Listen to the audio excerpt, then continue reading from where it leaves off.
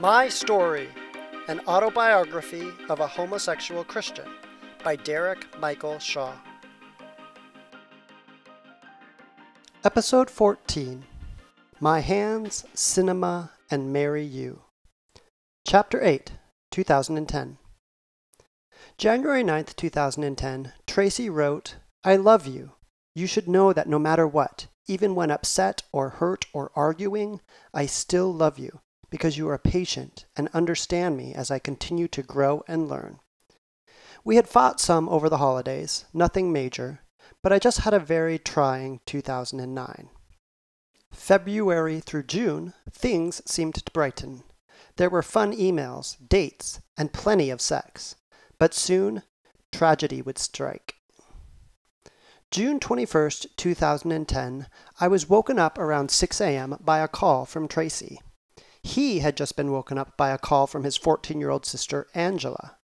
Madeline, their mother, was being driven to a local hospital in an ambulance. She was having trouble breathing, and Angela had found her on the bathroom floor. However, Angela couldn't drive, and Tracy didn't have a car, so he called me. I went and picked him up, and then we went to get Angela. By the time we got to the hospital, Madeline Erickson had already passed away at age 46 due to complications from scleroderma. Tracy and Angela were devastated. I was devastated for them and devastated as well. I had thought that I would be able to experience a loving, accepting family from Tracy's side. But it soon became apparent that Madeline was the tether for the Erickson family.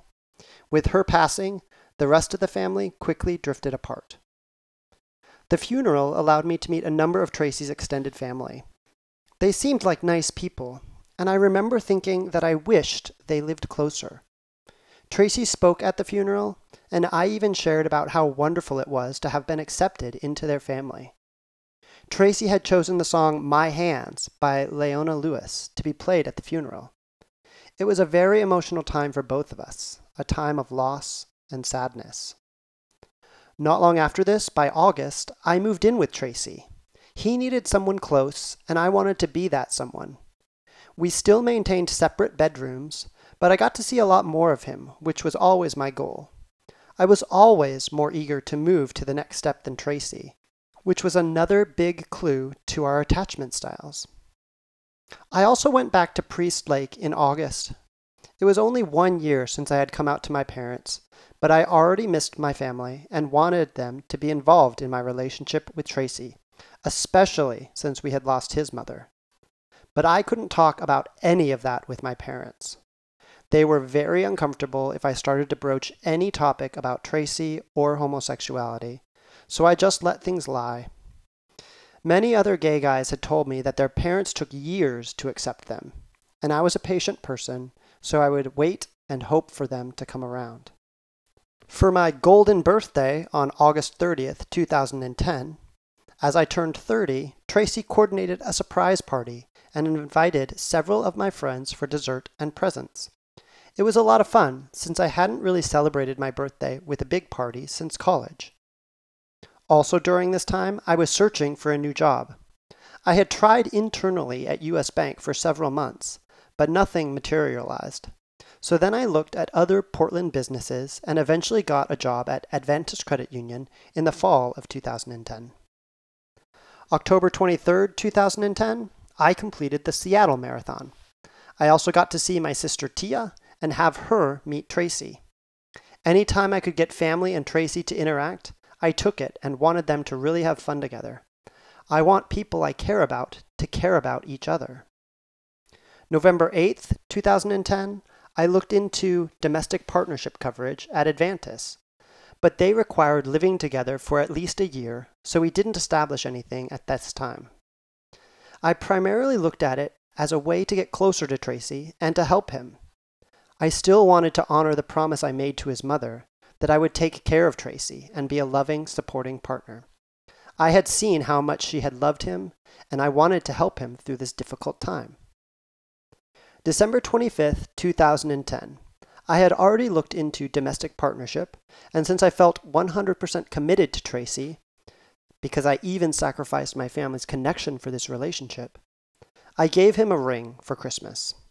I was a little scared, but also very happy and excited that things seemed to keep moving forward with Tracy and I.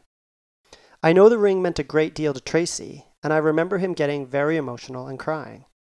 For me, it was truly an expression of my love and commitment. I had been taught in church and by my parents that once you made a marriage commitment, it was forever. While I couldn't get married, I felt that by giving Tracy a ring, I was marrying him. And once you committed, you worked hard at it.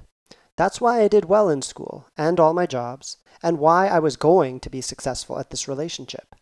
I was committed to making it work. I felt like I would do anything for Tracy. For Christmas, we celebrated with Tracy's family. Tracy and I did get good gifts for his siblings, but what the family needed was their mother. They needed to grieve and to talk and to remember so that it stopped being painful.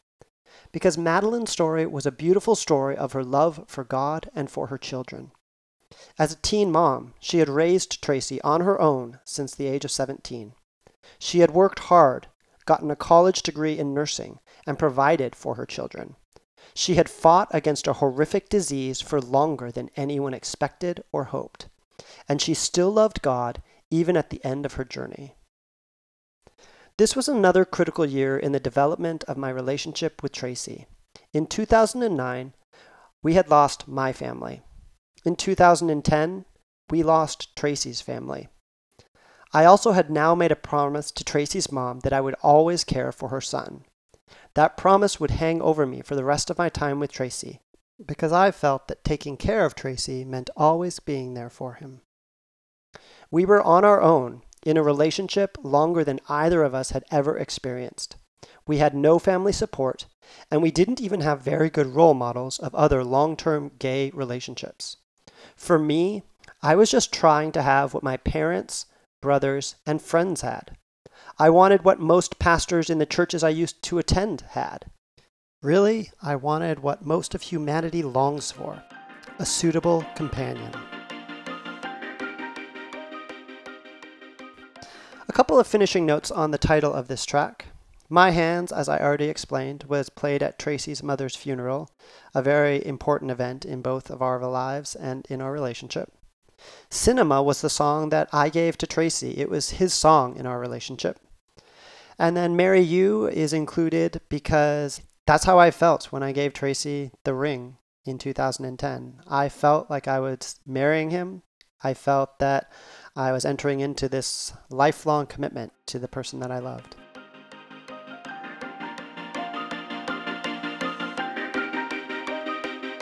Next time on My Story, Chapter 9, 2011.